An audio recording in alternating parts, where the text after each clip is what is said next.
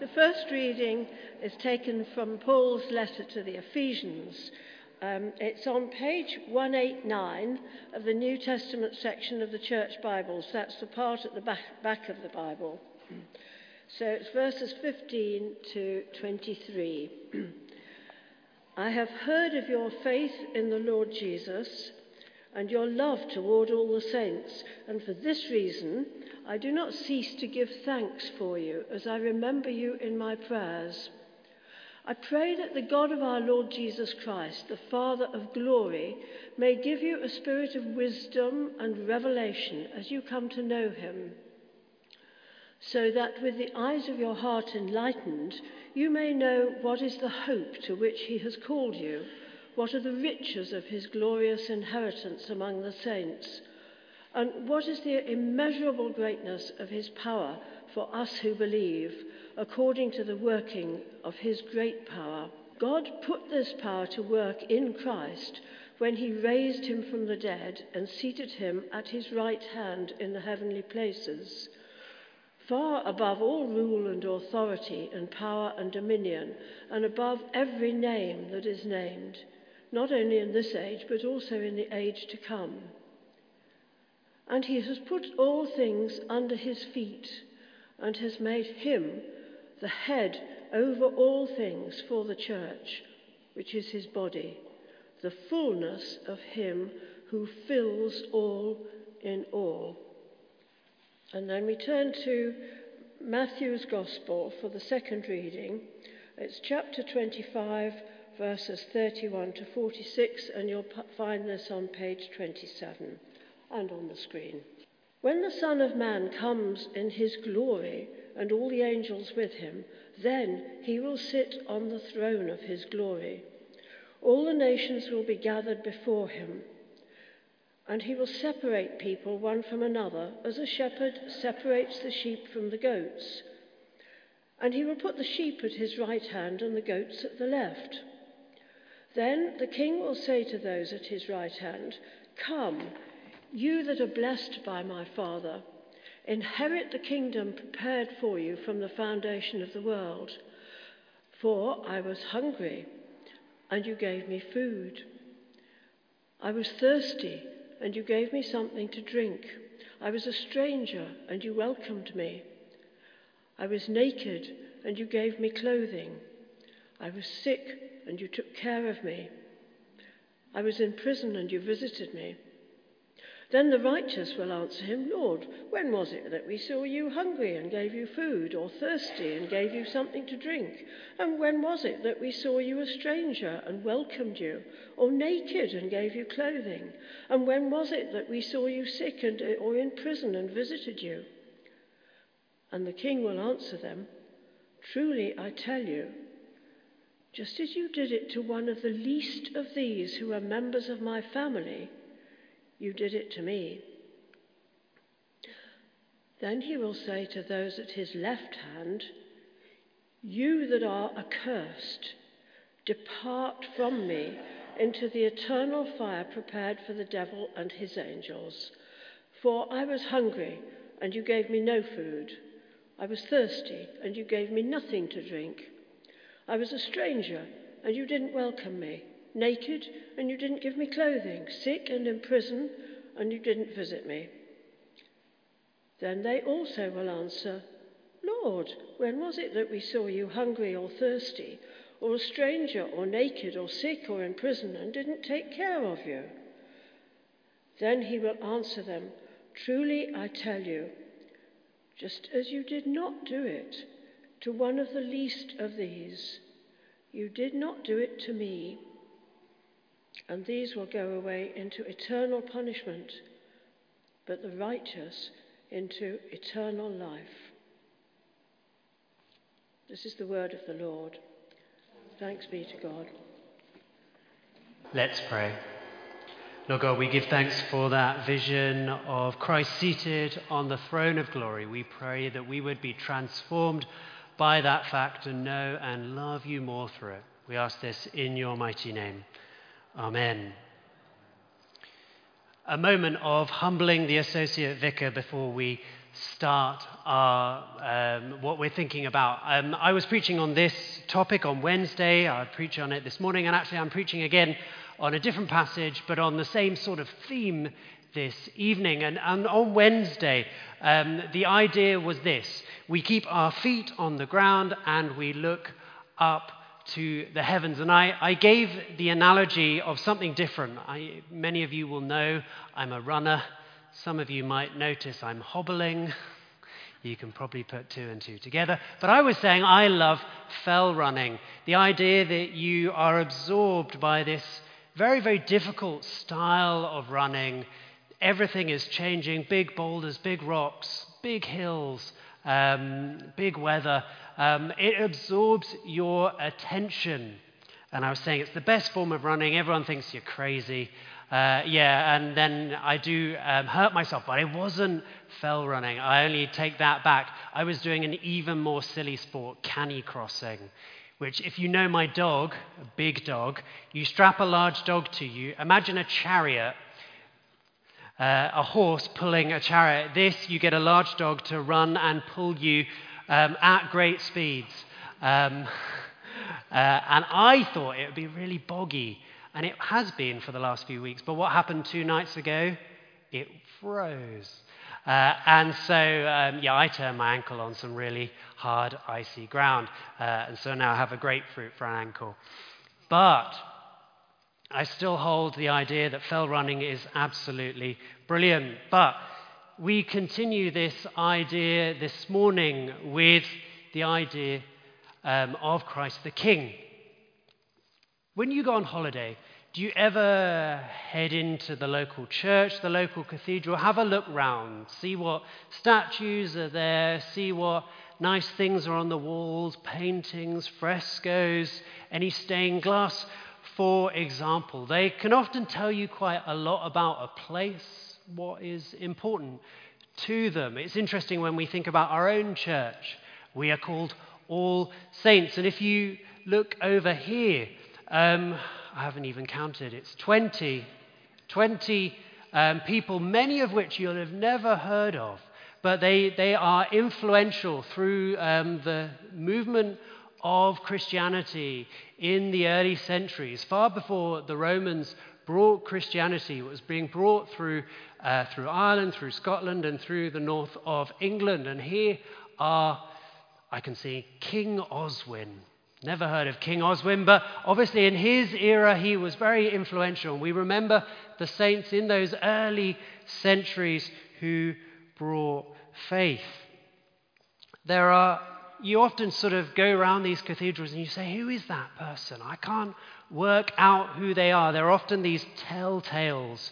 There are some fun ones. If you ever see someone who looks maybe Old Testament-y, big beard. If they've got big beard, they're Old Testament-y. And they've got horns, or they've got sort of light beams coming out their head. You're like, what is that? Anyone know who that is? That's Moses.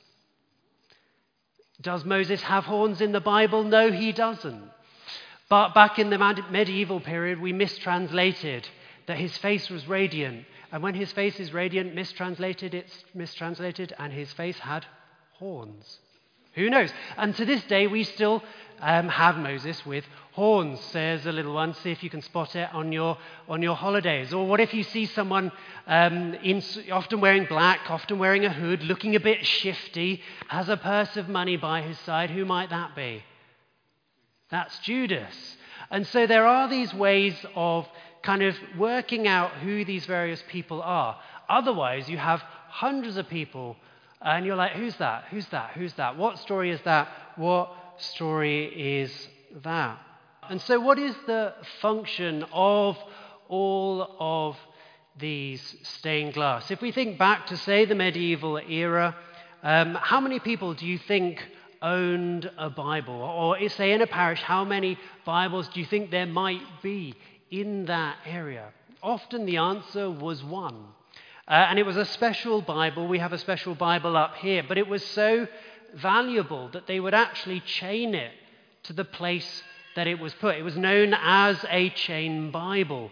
It was the only one often in an area, the only way to hear the words in the book was to come to the place where it was chained to hear those words. And then if you think how many people could even read it, and that changed from parish to parish, but often it was more people couldn't read it than could, so that they would purposely come and they would listen to those words spoken.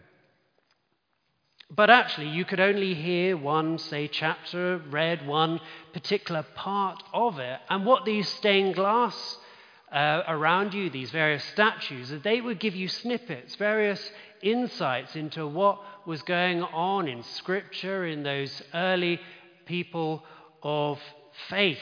And so they were your visual representation, often of moments in the Bible. And so, what about in our church? We have these windows up here of the early saints. These, when the church was extended in this direction, that was seen as a really key part that we would have in our church. But then if we look behind me, there are 3 small windows at the bottom. And what is it that is the central image right at the bottom? It is that of Jesus on the cross. And so in our Christian faith, we always say that what Jesus did and who he was on the cross is above all things the most central part of our own faith. And when you go into churches, the most central image that you will often see, almost without exception, will be Jesus on the cross. And so this is true of our own faith, that it's that most central moment. It should never surprise us that we'll see it wherever we go, is that middle central image of our faith. And so for that reason, when we build our churches, we put it there, pride of place, because we never get beyond it. What Jesus did defines our faith. And yet he's not on the cross now. If you look at the wooden cross below it, we purposely, when we put these crosses, we don't have Jesus on the cross because he is no longer on that cross. And so today we remember Jesus in another way, because Jesus died, he rose again from the grave. The grave could not hold him. And then he showed his power through that. And because of what Jesus was, who he was, that the grave could not hold him, that he was a sacrifice for us, yet he was without sin. He takes his place in glory with God the Father. And we remember today that he is raised into heaven. And actually, if we look directly above where we see Jesus on the cross, right at the top of our own middle window, we see that we remember that exact moment. Jesus seated on the throne. You can see that sort of radiant beams coming off him. He's wearing a crown. And so that is the highest image. I often think of it like this, that the cross is the central image, that we don't get beyond that in our Christian faith. But Christ seated on the throne is that greater reality, that full reality of what happened as Jesus on the cross. The reality now, through what Jesus did on the cross, is that he is seated on the throne of glory for all eternity. And so that is essentially what we are celebrating today. Go to our Ephesians passage. That first passage you heard is from the book of Ephesians, chapter 1, starting at verse 15. And it says, "Pray so that the eyes of your heart may be enlightened, that you may know what is the hope to which you are called, what are the riches of the glorious inheritance among the saints." And so the cross of Christ is this historical fact.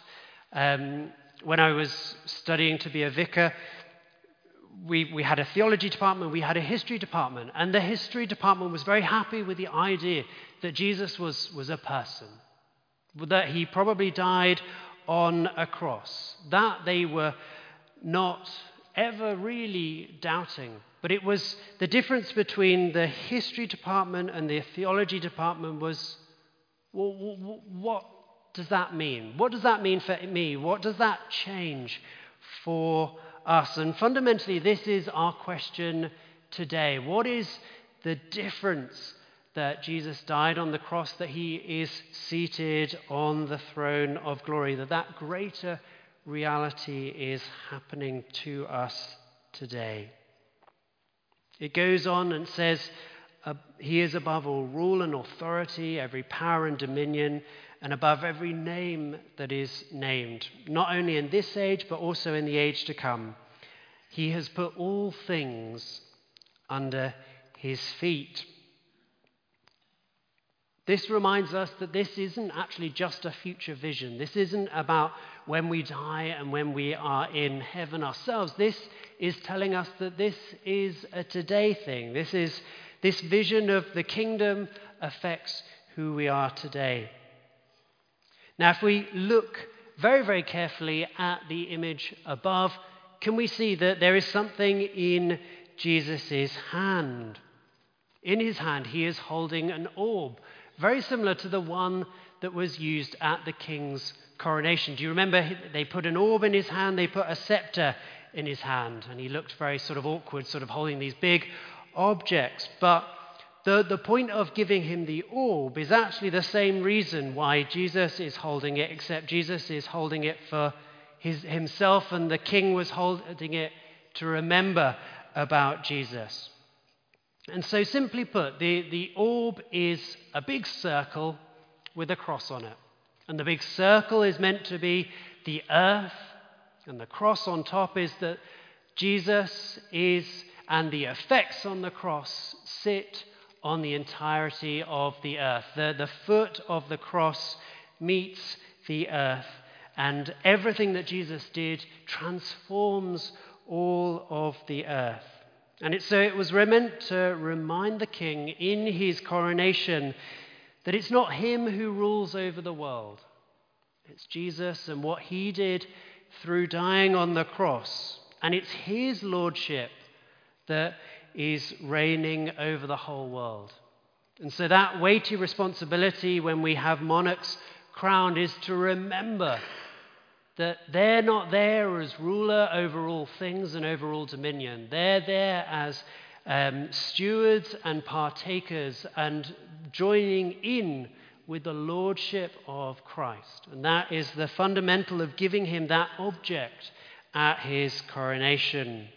Let's change tack to our other reading when we consider Matthew 25. And this is talking of an event that's meant to focus our minds really on today, on what we do today, how we are to live today. And people are being separated into two categories. There seems to be a left and a right. There seems to be a sheep and a goat, those whom Jesus knew and those whom he didn't know. But it's interesting, both categories seemed a little confused by him, yet they are still put into two sides. Both of them seem to question him. When did we see that you were hungry, thirsty? I think we can boil it down to this. It's a bit like the history department and the theology department at Cambridge. It's one thing to know the facts, and it's one thing to be changed by them. The fact that Jesus lived, the fact that Jesus died, was not the thing that was being questioned at that time. The thing that was being questioned is, how will it change us? Will the knowledge of that make us be and act in different ways? They ask that question, don't they? When did we see you? Lord, when was it that we saw you hungry? When was it that we gave you food and you were thirsty? We gave you something to drink. And he said, what you do for the least of me, you do for me. And there's that fundamental thing that it wasn't about having the right answer. It was about being changed by it. So what about being right? So what about thinking in a particular way? Has it changed anything in your life? So it's not saying, when they said, Jesus, when did we ever see you? It's not saying, Jesus, were you in a disguise? Were you wearing fancy dress? It was fundamentally saying, were you changed by that knowledge? That knowledge that Jesus died and that Jesus is seated on the throne of glory. Ultimately, today when we finish our church year and we celebrate a new church year next week and we go through that cycle again, we ask that question, so what? So what that Jesus is seated on the throne of glory? Is he up there and far, far away? Or is the fact and the truth of the cross and its transformation that comes, is it percolating through every fibre of our body, slowly, bit by bit, transforming us into his glory? And that's not to say that we won't mess up and we need to turn to him every day of our lives. But are we remembering that that transformation is there for us? That through the work of the cross, through Christ seated on the throne, we can see that changing us day by day. So today, as we recommit every Sunday, every day of our lives, every time we wake up, to be faithful disciples, that we know the truths of God and that we are transformed by them. We remember that Jesus is seated on the throne of glory, his rightful place, blessed among all things, and that does change things for us, that he is where his rightful place is for us in heaven, that we pray to him. We know a God who loves us above all things. Let's pray together.